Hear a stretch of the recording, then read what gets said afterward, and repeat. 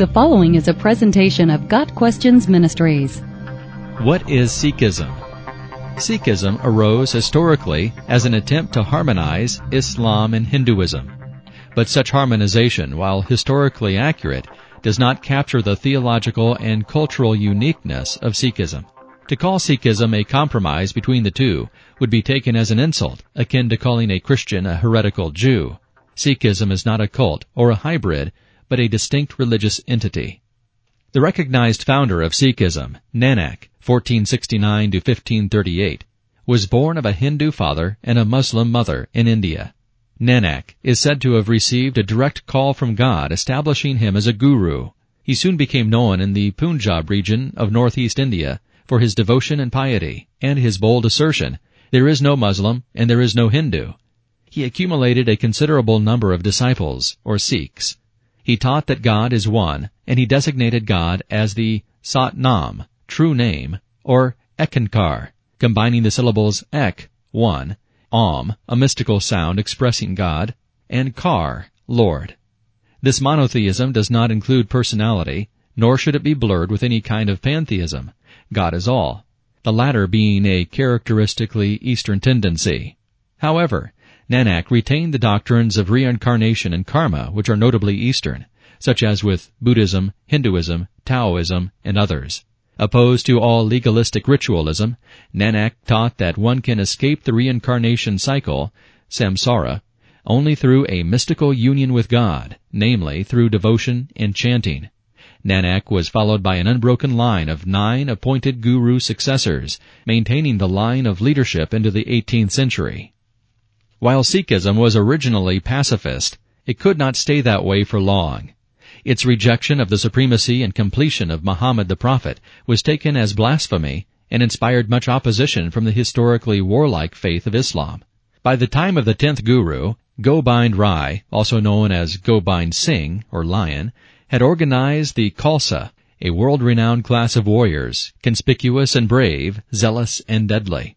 They stood out because of their characteristic 5 Ks: Kesh, long hair; Kanga, a steel comb in the hair; Kak, short pants; Kara, steel bracelet; and Karpan, a sword or dagger worn at the side.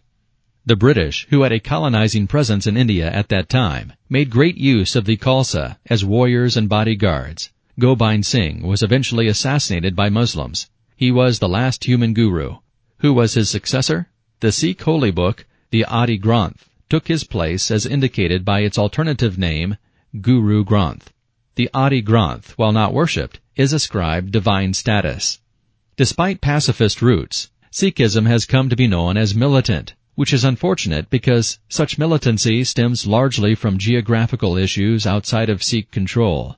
The hotly contested border of India and Pakistan, partitioned in 1947, cuts directly across the Punjab region where the Sikhs had had a high degree of autonomy. Efforts to retain their political and social identity have often failed, shot down in the crossfire of Muslim and Hindu border quarrels. Extreme measures have been taken by terrorists to establish a Sikh state, Khalistan, but the majority of Sikhs are peace-loving, gentle people. It is important to understand that Sikhs do not see their religion to be a mere hybrid, nor does the militaristic label apply fairly to Sikhism proper. Sikhism is more than the Khalsa, and much of its bloody history was provoked or was in self-defense. The Christian and the Sikh can identify with each other insofar as both religious traditions have undergone much persecution and both worship only one God. The Christian and the Sikh, as persons, can have peace and mutual respect. But Sikhism and Christianity cannot be fused. It is naive to think that these two can mesh theologically. Their belief systems have some points of agreement, but ultimately have a different view of God, a different view of Jesus, a different view of Scripture, and a different view of salvation. First, Sikhism's concept of God as abstract and impersonal is directly contradictory to the loving, caring Abba Father God revealed in the Bible, Galatians 4 verse 6. Our God is intimately involved with His children, knowing when we sit down and rise up, and understanding our very thoughts. Psalm 139 verse 2.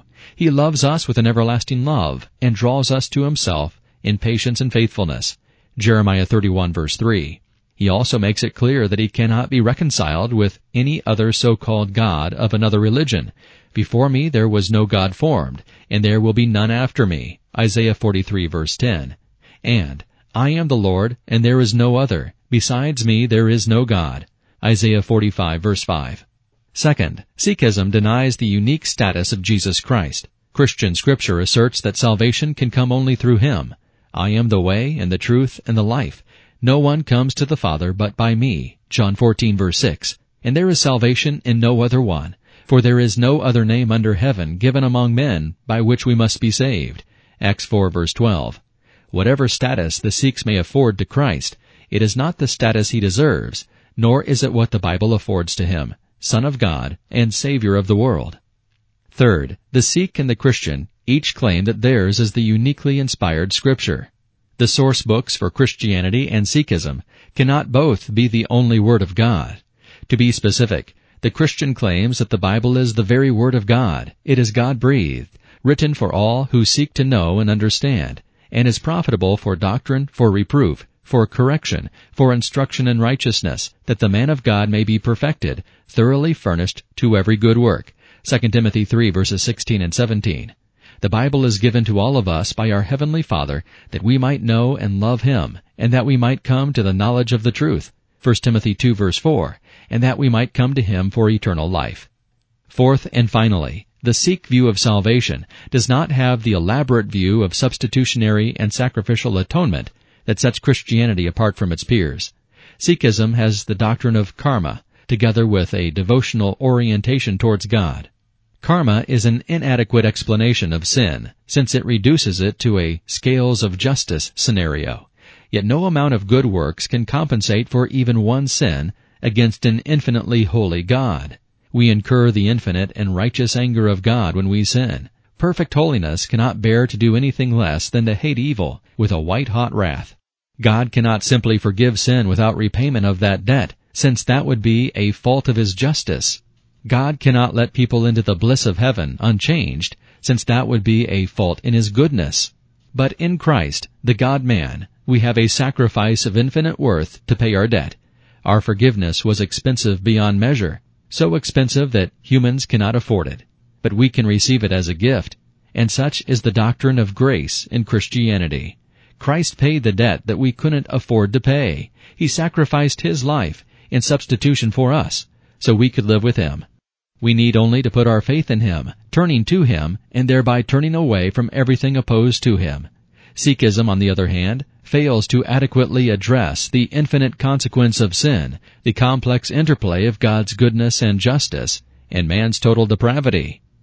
In conclusion, we may say that Sikhism has historical and theological traces of both Hinduism and Islam, but cannot be properly understood as a mere hybrid of these two.